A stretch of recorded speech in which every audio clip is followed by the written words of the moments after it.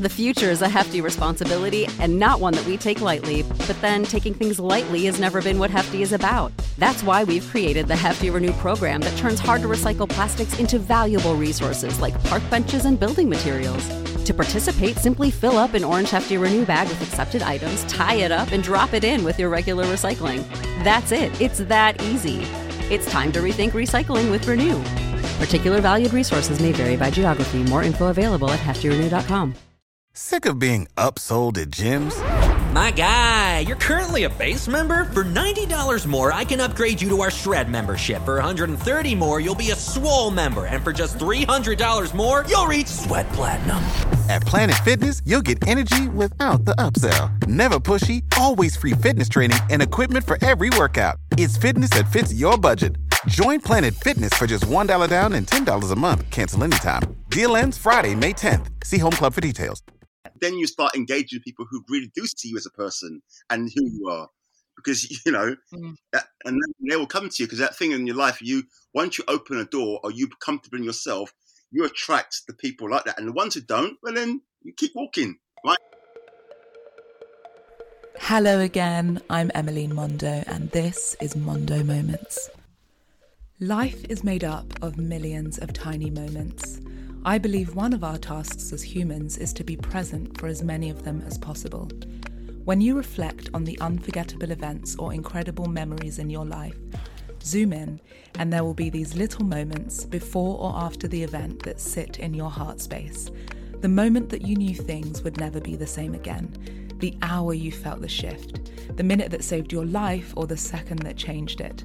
These are the moments that build movements. Sometimes they are global, and other times it's just the simple first step to change. Join me as I uncover these moments with my inspiring, innovative, and extraordinary guests. Othello de Souza Hartley is a mixed media artist based in London. His artistic mediums include photography, film, performance, sound, drawing, and painting. He received an MA in Fine Art from Camberwell College of the Arts and previously studied photography at Central St Martin's. Othello's work explores identity, masculinity, gender, emotions, and the changing perception of the black body. I sat down to speak with Othello on a blustery Friday morning. He shared stories of home that made me understand him a little more, and his unique and curious way of being was ever present. The detail in his art is mirrored in his life. I hope you enjoy this as much as I did. Othello, I'm so honoured to be speaking with you today. I spent the morning looking at your pieces and your work, and I was reminded of your brilliance. How are you doing? Hey, I'm good. A little tired today, but I'm good. Yeah, you did tell me before we started recording you'd been painting, right? Yeah, I was painting till 12 o'clock last night. 12 o'clock last night. Yeah, I know those, we were talking about those, when you get in the zone and you just feel like you need to keep going, you just kind of have to listen to it. So good on you. Right. I actually want to begin this conversation. I want to look into a bit of your childhood, because I've met you as a man, and there are elements of you that I find really, really intriguing. Mm-hmm. And part of that is your way of being, and kind of like a freedom that I feel that is really important to you. But before we get to today and everything that you've created, can you tell me a little bit about growing up? Because I think, were you born in London? Were you born in the UK? Yeah, I was born in London. I was born in Islington. And do you want to talk about a bit about my life? Oh, I've come. Yeah, well, I'd like to know that when you realised you'd be an artist and what inspired that, and also growing up. So Islington, we're talking London, like maybe 80s. I think I'm guessing, but I'm guessing that there weren't many people who had the life that you've shaped for yourself now. So I'm curious about what inspired you and what moved you as a boy. Okay, so the thing is, I didn't ever decide to become an artist. It just happened.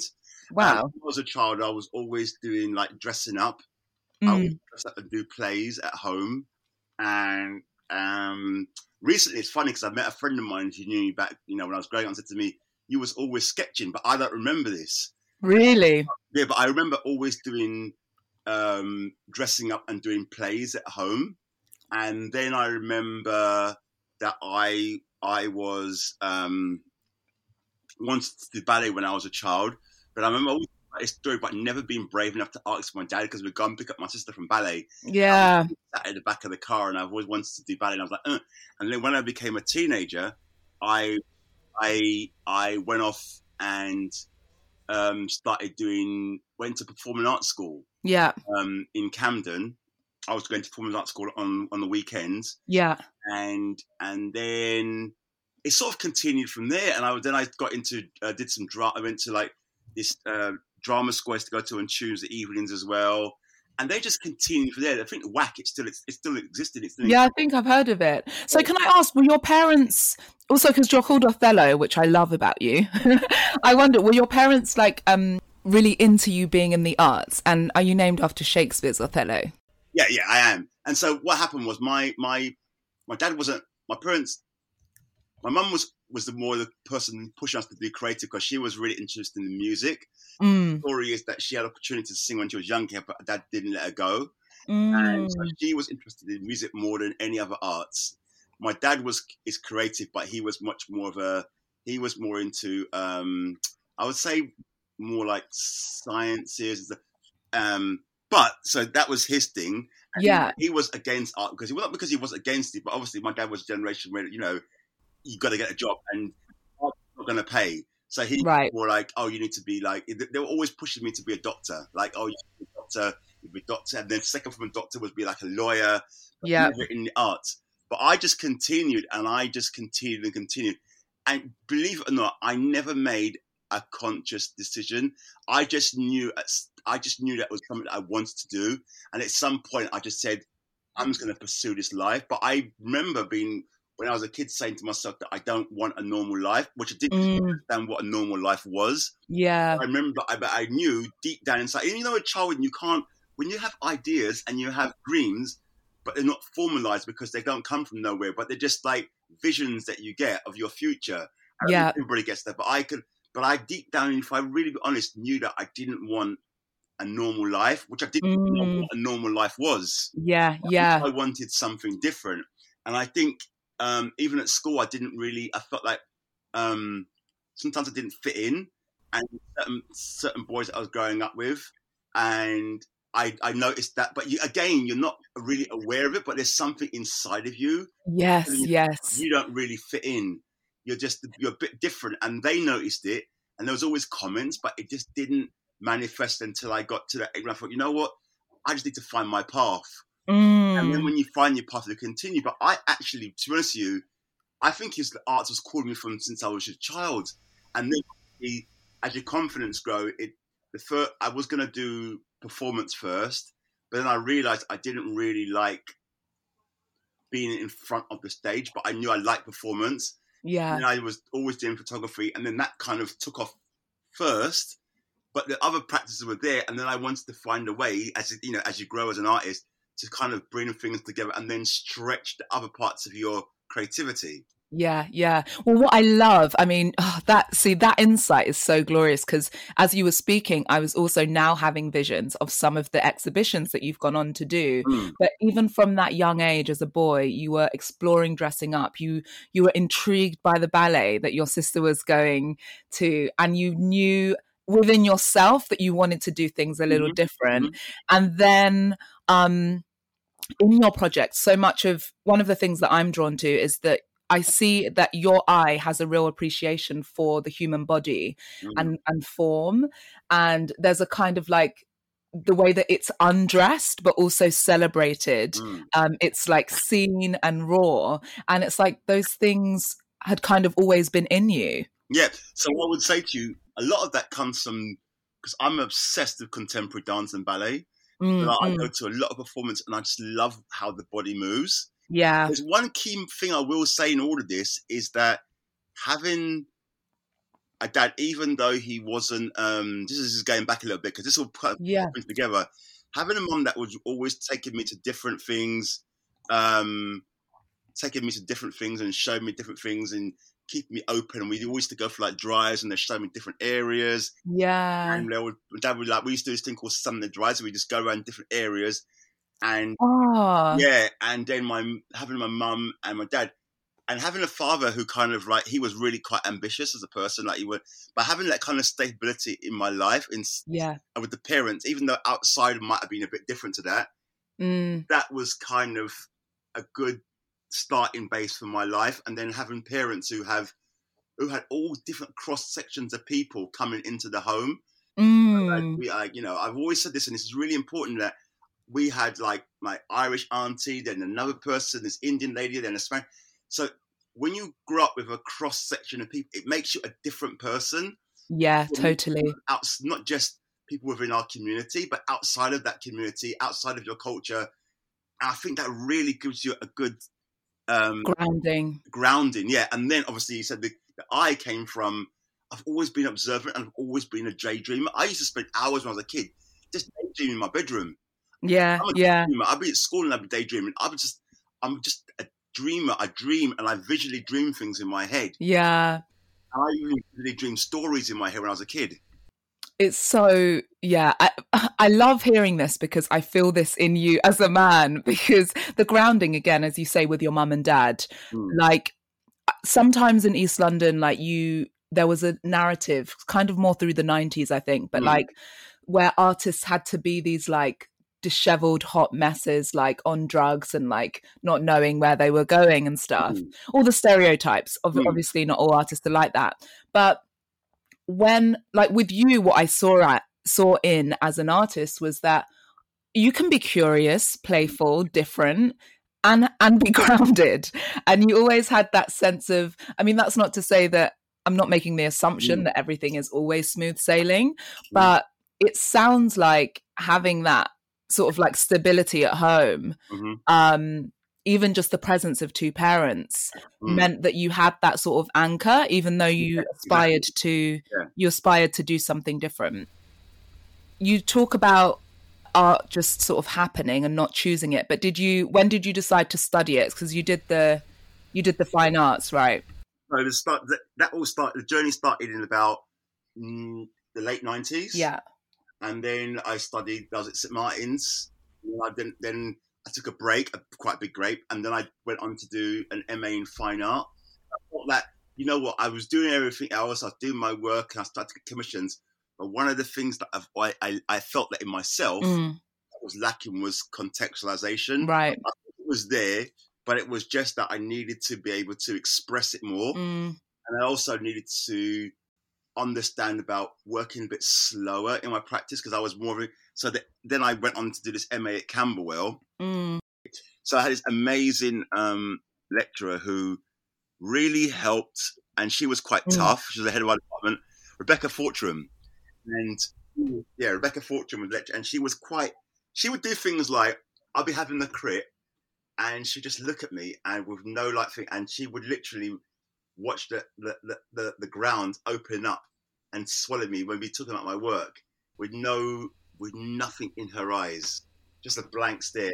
And then at the end there, she'd come up to me and say, "Did you enjoy that?" And I was like, that is so psychotic. It's like, but you know what? It gave me doing that MA changed everything. It gave me such a grounding about, yes, being creative, but also to really understand and formalize your work and having more context behind it. Do you think that sort of intent, she gave the sort of the attention and intensity for you to truly look at yourself?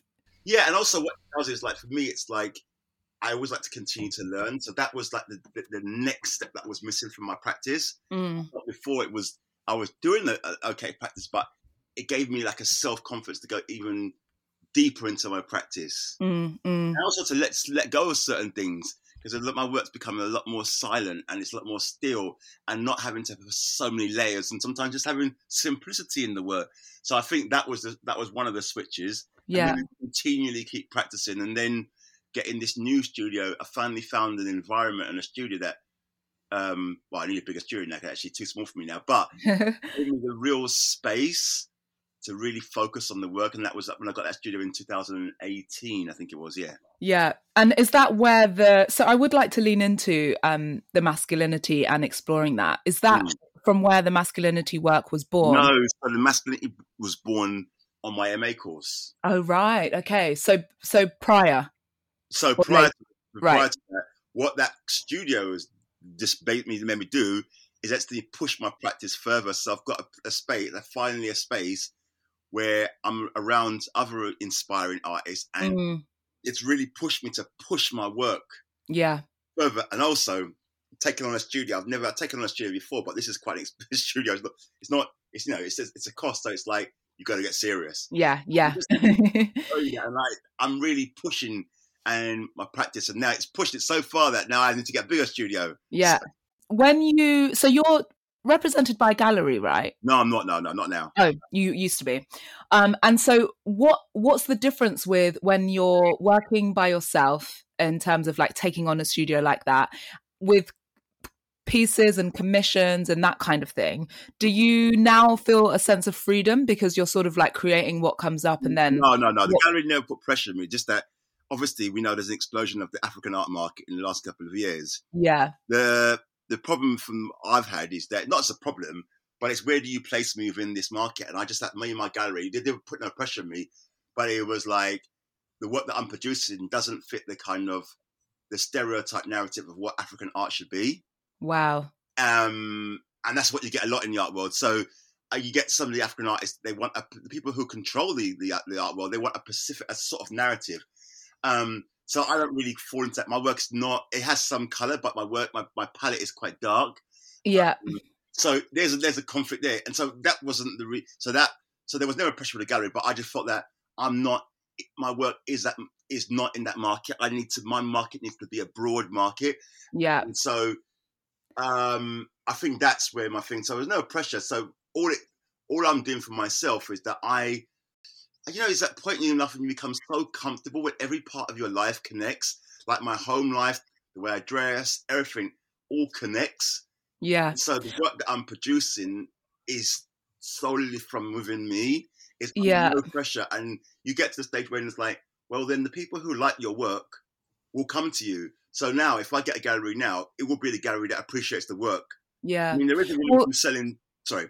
No, well, this is why I adore you, and I think that your story is so important, because that little piece there, that I think a lot of Black artists will have this experience in which institutions or labels, or I've spoken to musicians who've had the same thing, where they want to present you as a version of Blackness that they see or that will sell, when the true act of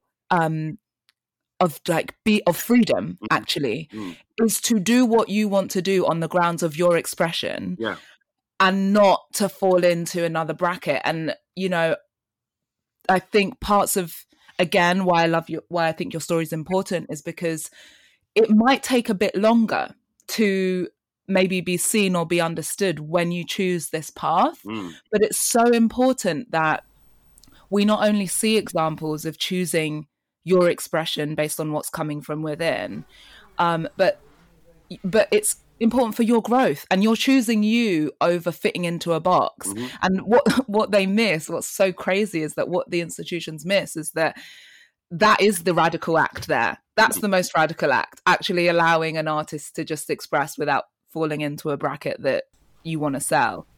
And I wouldn't fit in the box. I've always had people challenge me, like, from both sides. People always question me, like, "Oh, we won't get into it," but people always question you, like, whether you're the person who you are in certain respects. And to be honest with you, I've never really fitted in a box. The way I always look at it is that I know who I am. I don't need to go around talking about it, because I get up in the morning, look in the mirror, I know who I am, and so I don't really tag on to when people say, like, I know there's this whole question now about, they put you like, are you a Black artist? I'm just like, I'm an artist, and I understand why some artists do those sort of things, and the reason behind it, because we know there is the reason behind it, but it's just, I'm trying to just be true to myself, and most of the days I'm just Othello being Othello. Yeah, you so are. I mean, and there's so much power in that. But, in that, because I know that there might be Black listeners or, young aspiring Black artists who are like, yeah, but like, as a Black artist, this or that. What the way that you seem to have explored this is let your work speak. So even though, you know, you're committed to being who you are, your exhibitions and sort of collections do mainly incorporate Black bodies. Mm-hmm. Like the piece that I was in, that was all Black women, right? And that was a sort of celebration. Exactly. Do you feel that that's sort of your angle? Like you just let your work speak? Exactly. And I'm actually quite a quiet person. I'm very private outside of the, you know, everything else. I'm quite a private person. My work is my voice. Yeah. I don't need to my work. This is what I give. This is my language. Can you talk a bit about what inspired you to do the project? The project that I was in was called I Am, right? Or yeah, so I Am. So that came from many years of conversations with Black women. Hearing things when I go and visit my grandmother, who was sort of mixed. She was mixed race kind of thing. And there's this whole thing about the colorization in the Black community. And I'm not really actually talking about the white community. I'm talking about the Black community, colorization in the Black community, and also the perceptions of Black women as not being attractive. My things comes from everywhere. From things like popular culture, watching this documentary about how Black women on dating apps are the least likely to find dates on dating apps because they're the least desired women. And things like that, and Black women not considered beautiful. And then you got from like things in slavery, and then like the colorization in our own communities. It's all these things, and I've been hearing about Black men for years, and it's like conversations with Black females, my friends. Yeah. But you know what? I need to do a project. I was doing a masculinity project. I thought I need to do a project that speaks to, one, how I see Black women, but also highlight the strength and the power that the Black women that I know. Yeah. And to be honest with you, a lot of who I am has been shaped by Black women. My Black female friends have really shaped me in a way that, to understand myself, to be honest, I had to look after myself. Yeah. And through my Black female friends. Yeah. Even understanding my own health. If I do that, it's come through my Black female friends. It's true. They get me to look at certain things of myself, and understanding me is being shaped by a lot of Black women.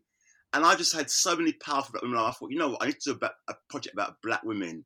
Yeah. And also, you know, it's the naturalness and the beauty and celebration of Black women. And that's what our project was about. It was stunning, and it was really beautiful to be a part of it. And I'm going to make sure I share some of the images of it on my Instagram, but I'll direct you to Othello's page as well in the show notes. But you know, as a Black woman, like I've been photographed a lot and worked in different studios, and when this project came about, I immediately trusted Othello's request and vision, because I just knew that it would be respectful and meaningful. And you know, it was nude, and so I was like, but he was like, I'm gonna ensure that you feel comfortable and, you know, fully respected, and it will be a great shoot. And there were just little bits of detail on that set. You know, I had a female assistant, like whenever I felt uncomfortable, I could say. And, you know, obviously this is my friend, so I knew I'd be comfortable, but just watching the attention and the real passion for what Othello was doing with that piece was really moving. And I think it really had an effect, because it made quite a few headlines and had a lot of features. And I think, I mean, I speak for myself, but I think the women who have taken part in it as well felt empowered too. Yeah, so. And the great thing is that I didn't even know. I only know out of all, I think a couple of you I knew, but some of the women are just women who came forward who had never been nude before. Oh, really? Yeah, there's a couple of women there who's never been nude before, but heard about the project but wanted to get involved. Yeah. Nice. Okay, well, slightly moving on, still in the realm of your creations. I was reading an interview earlier in which you were talking about film, and you said, I enjoy the process of working with film. It's almost like a ritual, loading the film, which gives you time to think, and it's magical. Then going into the lab and that unsettling feeling, hoping everything has come out how I envisaged it. And I loved that you described it as feeling like a ritual and magical.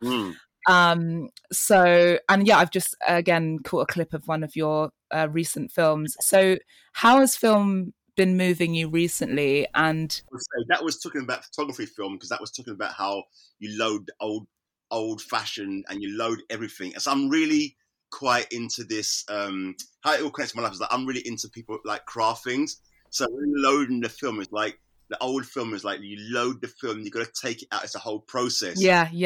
It's something that I'm really interested in. I think during the lockdown I became more interested in it. Like now, like I've got a tailor who makes stuff for me. Like I'm having a pair of sunglasses made, and I found my friend's dad, who's almost like retired age, like almost retiring, and he makes the glasses by hand.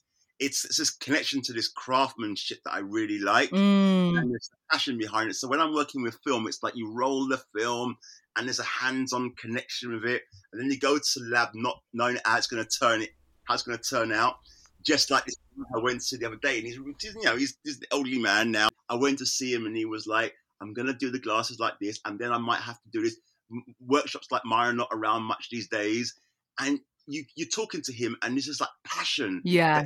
Done by hand. He goes, and if you don't like certain parts, I will sand down certain parts, and I can relate that to photography because it's just like it's craftsmanship, and when he's looking at you, he's like this glint in his eyes because he knows everything, how the glasses should fit. That's how I treat photography. Yeah. Like that craftsmanship. And then when you talk about the film, for me, what it is like certain projects relate to certain projects. Like I'm working on another one, which has been like, I've been trying to raise the funding for more than 3 years now. And I'm unfortunate my dad passed now. So, and when he found out only about it in 2019. Right. And I've been working on it for 2 years, and he was going to be part of it. It's called Fathers and Sons Relationships. Oh. And it's a conceptual piece about. I mean, we got actually 180 Strand who offered to give us the space for the exhibition. We got to shoot the film, and we got to raise the money, which is like 40,000, which we're trying to raise and raising it. Trying to raise it for the last like nearly 3 years, and we nearly came close twice. Yeah. Sponsors, and then Brexit happened, and we lost it. We lost out, and then it's like anyway. But we're working. You'll get there. Yeah, we'll get there. But what it is for me is that each project lends itself to a specific medium.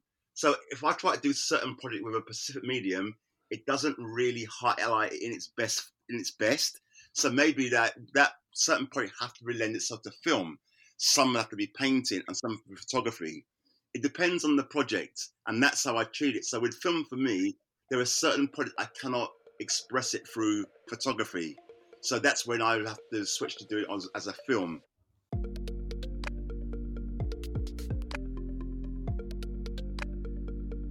So I guess both of them in their own right have elements of ritual to it, and they inform the process.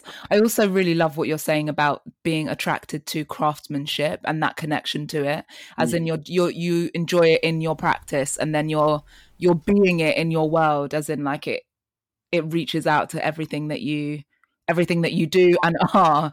I love quality. I mean, like I really like things that are like quality. Like even the art shops I go to. I used to go to like these really like big art shops, like those big ones. And I went there one day and someone was like, "Oh, just use that." And I was like, "Well, I'm trying to have a conversation with you." And the woman just like, "That one." And I was like, "Huh?" Yeah. So now I started going to like this, about 2 years ago, I started going to the one near where I live. It's like a family run business. Yeah. And I go there, and like even like a few weeks ago, he was like, we were thinking about you, Othello, and 2 canvases arrived, and they've been torn, but they're the size that you use. And the manufacturer said, just chuck them away, and we'll replace the 2 that got damaged in transit. And he said, well, Othello, we thought of you, we kept it for you, and let us know if you want to use them and see if you can do something with it, then do it. And I said, yeah, I'll take it.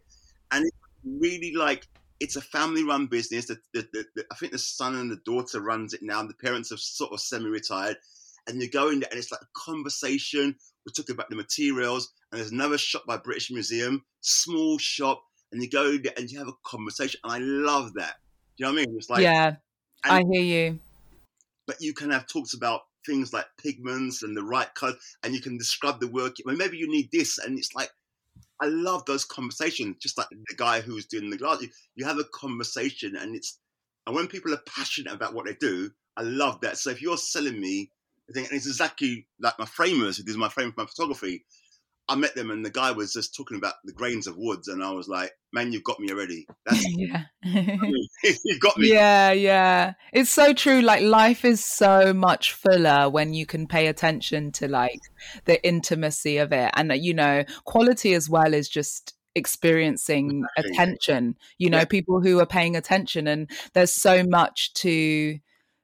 many beautiful moments to be had. Like just the thought that like in that shop they could say, oh, we thought of you before we threw those out. It just like, that's the kind of, I feel like there'll be a lot of that, a lot of people looking for that kind of connection post pandemic, because I think the slowing down makes you realize what it is that you want.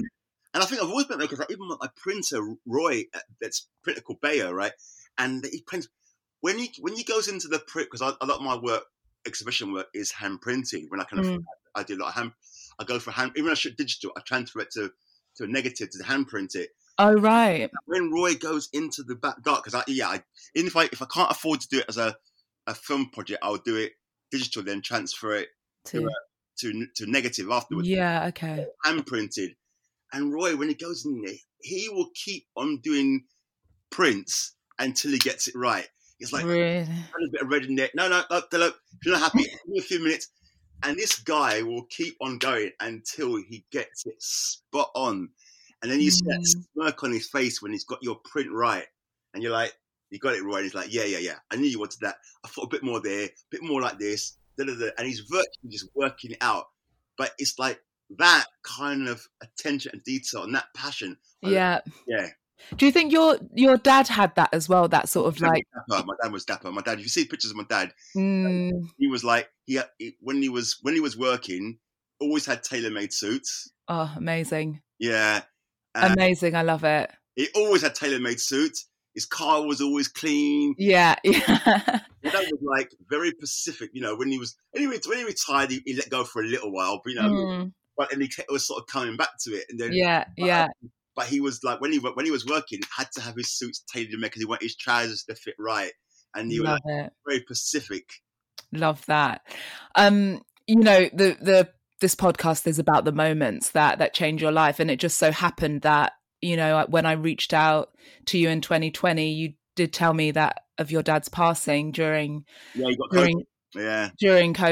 And you know, thank you for sharing it with me in that moment, because, you know, it's just always very challenging. But one of the things that I've heard from you is that moment has sort of been a shift in your life. And for the positive, in a way that, like, in the way that you now are being. And, you know, there's that old saying that death has a way of creating new life. Yeah, exactly. And I wondered if you could share a little bit about that, because I think it informs your project. Yeah, I said when my dad died, it's like my dad was expecting that we were actually making plans for the summer, and he got COVID. And when COVID happened, he was more worried about me, because I was in China the year in 2019. Right. When I came back, I had this really weird illness, and he was so worried. And then when I was going off, because I teach at university sometimes, he was really worried about me. And then we had little jokes about what this COVID's about. Yeah. When he got it, he didn't know he got it, because I found out we joked about it. And he goes, "Do you think you got COVID, Dad?" And he was like, "Hey!" And then, literally in a space of a week, it got really bad, and then he had to go to hospital, and then he died that early morning. And I did find a text saying that he had died. But the interesting thing is that we were talking about things because there was a restaurant in Brixton that we drove past, and you could sit outside, and we were talking about this. In the winter, he said to me, when the summer comes, let's go to that restaurant and sit outside and have some food. Yeah. We look forward. So he wasn't expecting, I wasn't expecting, and it was an unexpected death. Yeah. He did have diabetes, so I think when people have diabetes, the COVID really affects you more. Yeah. But it's that moment when you see someone pass, and my dad never lost that spirit for life. Yeah. He was a person who loved living, so when you see his life gone just like that, and you weren't expecting it, he was making plans of other things. I think what it made him realize is that, you know what, life really can just go at any moment. Yeah, so fragile. And he always used to say to me, like, stay positive, stay away from negativity. He goes, try to keep a positive life, Othello, because you know what, negativity will overtake you. And he always was pushing, saying, work hard, be positive, and always produce quality. And that's when he passed, it was like, you know what? Life really does come to an end. It's something like hits you. It's like, it does really come to an end. And especially someone who was full of life. And I was like, you know what? I've shifted away from people in my life who I just felt have a negative I've basically cleared the deck. Yeah. Not in a horrible way, but, just in a nice way. Like, I'm going to let you go with love. And I'm now going to live my life, because my dad would have hated if he ever knew that I would be like sitting there miserable going, oh, that's it. He would be like, he got cremated, but he'd be turning wherever he is now. Yeah. He'd be like, what are you doing? He'd be slapping me head going, wake up, enjoy your life. And I'm going to push my life as much, do everything I can, push it, don't have no boundaries. Like, just go do live the life that you want. Because at the end of the day we're all going to end up one place. So you know what? And like, I wrote, literally, someone did ask me to do this teacher training recently. I wrote this letter to the university. No, I don't. I said, actually, you know what? What I bring to the university is my practice. I don't want to do teacher training. And it's like, after this period, I want to live the life I want to live. Yeah. I offered something in America recently to teach, more full-time. And I was like, no, more money. But you know what? I just want to live my life, whatever it means. It's not about how much money I have. I just want to live my life and make sure that I'm doing the things so that, when you get to a certain age, I want to smile rather than being, oh, I wish I lived my life over again. I don't want to. Yeah, gosh, thank you for sharing that so beautifully. Every now and again I meet people who there's like ways that they are that makes me curious about their parents, because I'm like, you're just there's something about you that like you must have had a bit of grounding or like teaching from. And as you've shared like all of these traits and teachings that your dad gave, like the beauty is that so much of him will live in you, in what you value. So yeah, it's really beautiful. So thank you for sharing that. I mean, another area in which I think you were living your life courageously and exploring is that you're another one of my artist friends who has been to my hometown, Uganda, Kampala. And I just, and you loved, and that was a residency, right? Oh my God. I've been to Morocco before that, but just setting foot on the continent is just, and then Uganda was amazing. Because we've had this rumor in my family that there's East African in my family. And a lot of people thought I was East African anyway. And so when I was there, people were like, are you Ugandan? My name, you're Othello.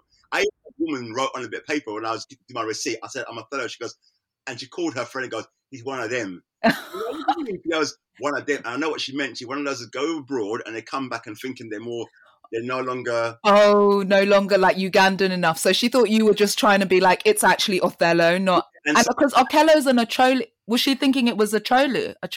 Yeah, because she thought I was on the border. The part when you're on the border between Kenya and there's a yeah. So she actually wrote Okello on my feet. Like, one of them. I was like, no, I'm not. Because I was working abroad and come and think they're all stush now. And they're like, I'm trying to be your Brit. And I'm like, no. And she literally, Ugandans can be women, can be quite feisty. Oh, that's so funny, yeah. She goes, in a subtle way, though. She goes, he's one of them. And I was like, no, I'm not.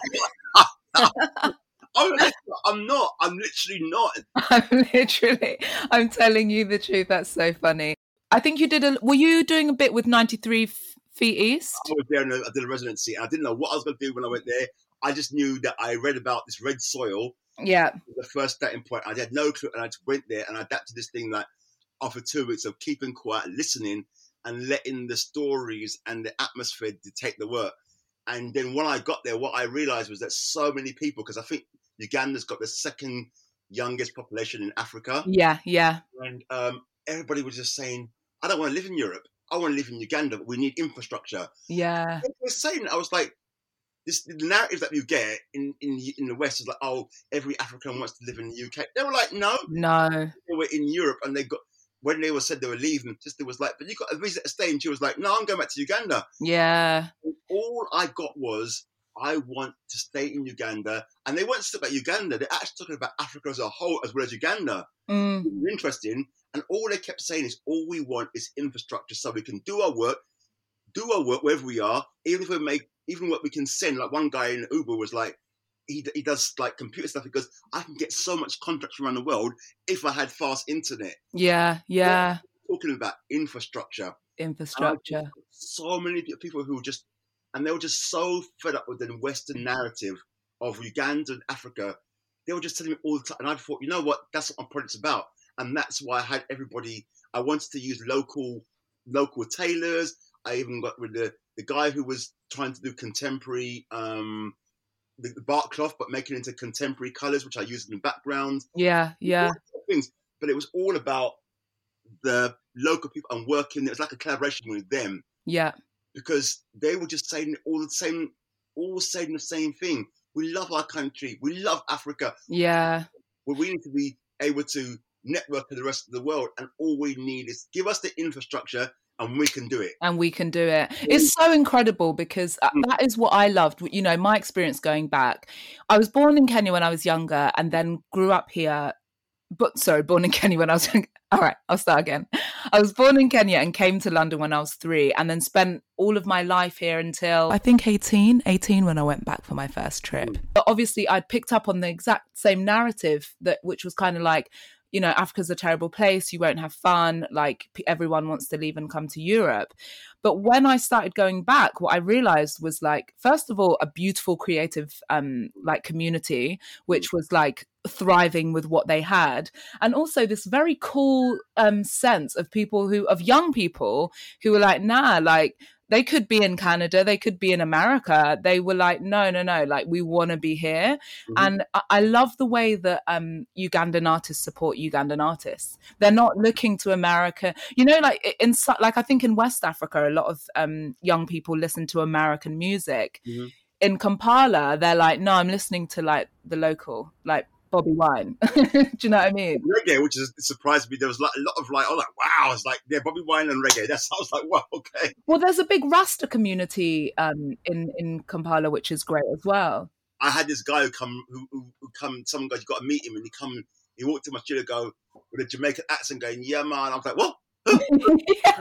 And I was like, what? Did you come from England? He's like, no, man, I come straight from Yard. I was like, whoa. So straight from, I don't know what the connection is between, I don't think you need a visa if you're Jamaican, and like straight from Jamaica straight to Uganda. And I was like, whoa. It's like, yeah, I love Uganda. I actually keep thinking about, should I get part of me feels like, should I get a plot of land somewhere and build a studio? Because there's a place that a lot of creatives are moving to. Yeah. In Kampala. I think you should / we should, as in like, I think the global community, particularly people like yourself who have experienced it. I think that if we were, maybe this is one for like off the record, but my sister's like got her land and planning, you know, some time back there. But I think if as a collective of artists, we were like, it wouldn't cost that much for us to put together something and get like a bit of land and like even just have it as an option, whether it's like you create from there but I think it's a good move. Yeah, because a friend of mine out there, Gloria, she said that there's an area that she's living in. She runs the African Fashion Week, Kampala Fashion Week. And apparently they're all trying to create as a movement around there, and it's becoming like a creative hub around there. Oh, really? Yeah. Is that in Kampala or outside? Just past Kampala, as you're going past the hotel that I was staying in, and they keep going down, and on the way to Gather Beach, but it's on the left-hand side. It's the area. I'll tell you the name. I've got the name of it. Oh, please. What? So have they all set up, like, are they making a community then? Well, it's a bit more expensive than normal part of Kampala, but they're all like creators are moving there, like designers and da-da-da-da, and they're trying to make it into something. Oh, the other option is to go to Ginger, but this part where they said that it's Kalukulu, was it? I was like, I mean, is it Kalukulu? I'll say your name anyway. Send me the name.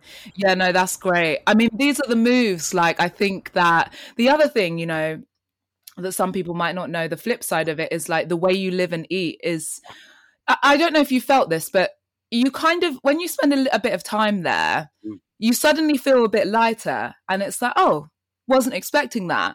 And then after a few weeks, it's like, oh, what is that lightness? And I guess the lightness is kind of like when you're in a place where you're not even thinking about all the things that come up in the Western world that sometimes are there that you don't even realize that you're cautious of. Yeah. And it's just, it's a different kind of freedom. And I believe that I also like eat a lot, eating from the garden, and like, I just eat very well there because it's, you know, it's all so cheap. I mean, I try to eat well everywhere, but our garden has so many Oh, I love the food out there. It's Yeah, like great. food and the people, and you, like you said, you have to question yourself, and then people recognize you. Because when I was in the other part of Kampala, not the the main part, I come out of my hotel and the guy was like, "You must be a fashion designer or something." And I was like, "How do you know?"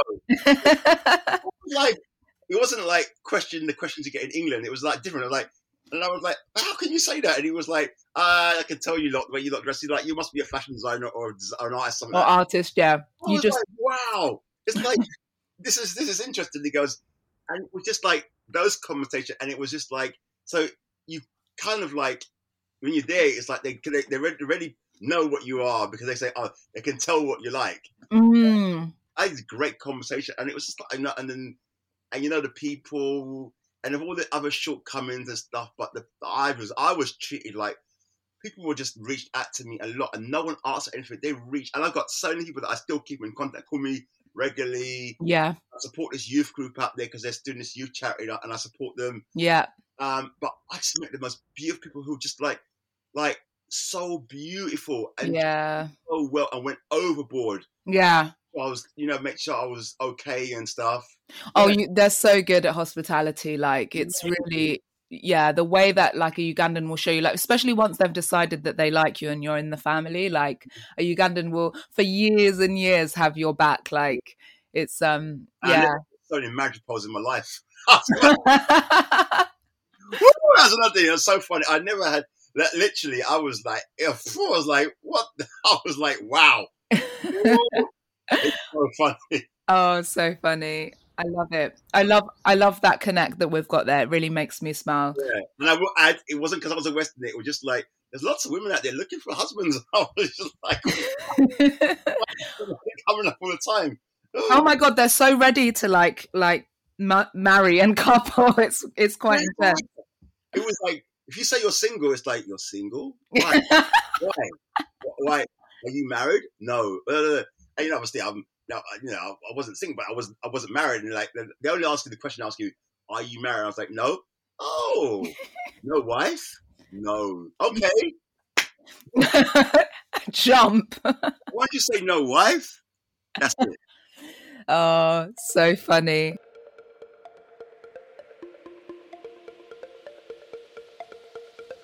There's one question that I think is timely and incorporates your work. The 2020 solo exhibition, Catalogue of Emotions. How did you create that during the pandemic? And so that was the first time a guy that I was trying to work with for ages, and I got this show, and I just automatically, it's always about the thing is like when you get a show, which I could, possibly could done it with them. But I remember this guy I had, we always talked, and I thought, no, let's give him the opportunity. Let's give him the opportunity to do his first show. Yeah. He did.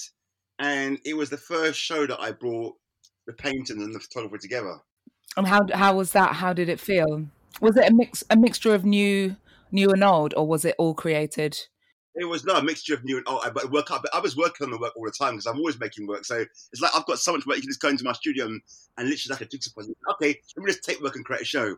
I did it, and people were like, "Oh my God!" Because sometimes that photography is seen as the lower hierarchy in the art world. Right. In this show, everybody was saying it was like there's no hierarchy. It was like, and there's a language going on between the photography and the paintings. People were like, "Oh my God, I prefer your paintings," and some were like, "I like photography." There was like different people like different things, but as a whole, people were like, "Oh my God, this really highlights how photography and things shouldn't be separated." It's like this is an exhibition about art, and it was beautiful to see all these mediums together. But also, some people didn't know I was painting, and I also did some word pieces as well because I also do word pieces, and people didn't know that. So when they came in, like, "You do word pieces, you do painting," I didn't even know all this stuff, and I'm like, well, it's because I don't have a gallery that shows all my work. I don't have a gallery at the moment because you got gallery readers, and also that people sort of always think I just do photography, but it's just that the work hasn't been out there enough. People but a lot of people were surprised. They were like, "I thought you weren't doing much." I was like, "You've created all this?" I said, "Well, that's why I'm quiet sometimes because I'm busy doing work." Exactly. Yeah, it's beautiful. You are. This is what I was wanted to come to. You are the first man that I have on Mondo Moments because I launched on International Women's Day, and for that month I had a host of glorious women: Shingi Shonua, Janelle Lewis, like Joycelyn Longdon. So I've been mainly speaking to women, and then I did a little poll on my Instagram stories where I was like, I think I just need to open this up and not stick to one type of person. And then everyone, it was unanimous, and I was happy. Everyone was like, yeah, obviously. Because obviously all the stuff that I often do with like sisterhood and women, I tend to, just focus my work. But I thought it was so important to expand, mainly because I'm a spirit-led person, and I see people as like souls and illuminous, and like I don't worry, and gender is irrelevant in that way. For me, if you're a luminous, you're a luminous. But feminine side. Oh, there you go. Sorry, I didn't hear that. I said I'm in touch with my feminine side, and I'm quite aware of that. So. Exactly. Well, I enjoy that, and I think what I've observed in men normally who seem to just have this grounding and I think sort of power. Actually, they are in touch with their feminine energy. And I wanted to ask you, rather than say, what does masculinity mean to you? What does the phrase like a modern man mean to you in 2021? And how do you balance those energies? Because you do it like so brilliantly. Okay. First of all, is acknowledging that you got a feminine. It takes years that you like realize, and sometimes it's been. Some women don't like, I've had a relationship with women like, oh, you've got feminine. I'm like, I don't like it. And I'm like, well, what can I do? Embrace it. Embrace it. Embrace that you got a feminine side. I don't need to be macho because what does, you realize that all that machoism and all that stuff, it kind of just holds back your life. Do you know what? You're not free. You're just like, hey, are you being true to yourself? That's another thing. Statistics show that it's damaging because we've seen the rates of suicide in men specifically. And you know what? I don't. Again, it's what I said earlier on.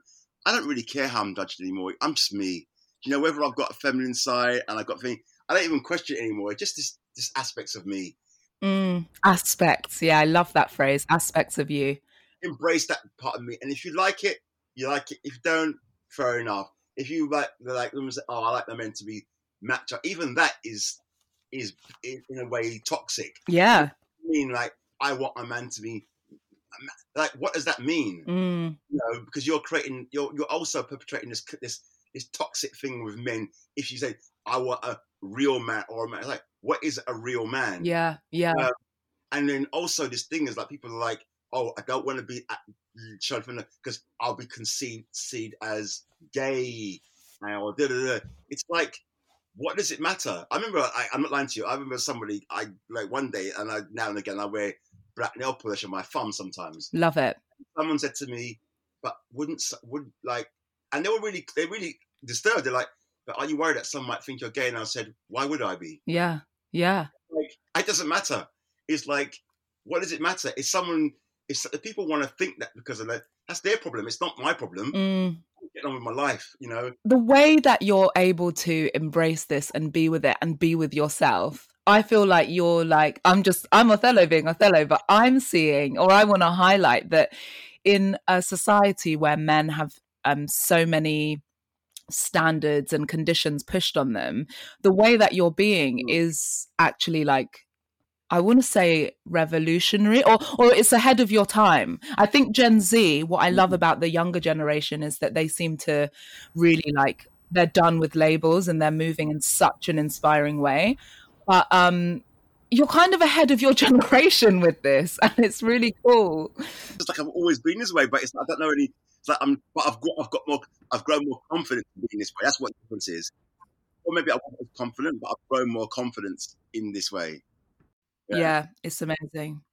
Your voice, your story, your way of being, which is my favorite phrase ever, is so important. And I hope, I really hope a lot of young Black men, I was going to say who are aspiring artists, but just young men hear this, because it's a very important voice and experience, I think. So Thank you for being fully yourself. What are your thoughts on the way in which we're visible and invisible in the UK, as particularly as Black artists? Okay, we are invisible because there's a narrative about us. Everybody has a narrative about us, and they want to put the narrative on us without speaking to us sometimes. So like, I will put my narrative on you. I will determine how you are. So some people come to me and interview me, and they will say, I thought, as a Black artist, and I'm saying, okay, stop. Can we just start getting to know who I am as a first? Right. There's not just one identity of Blackness.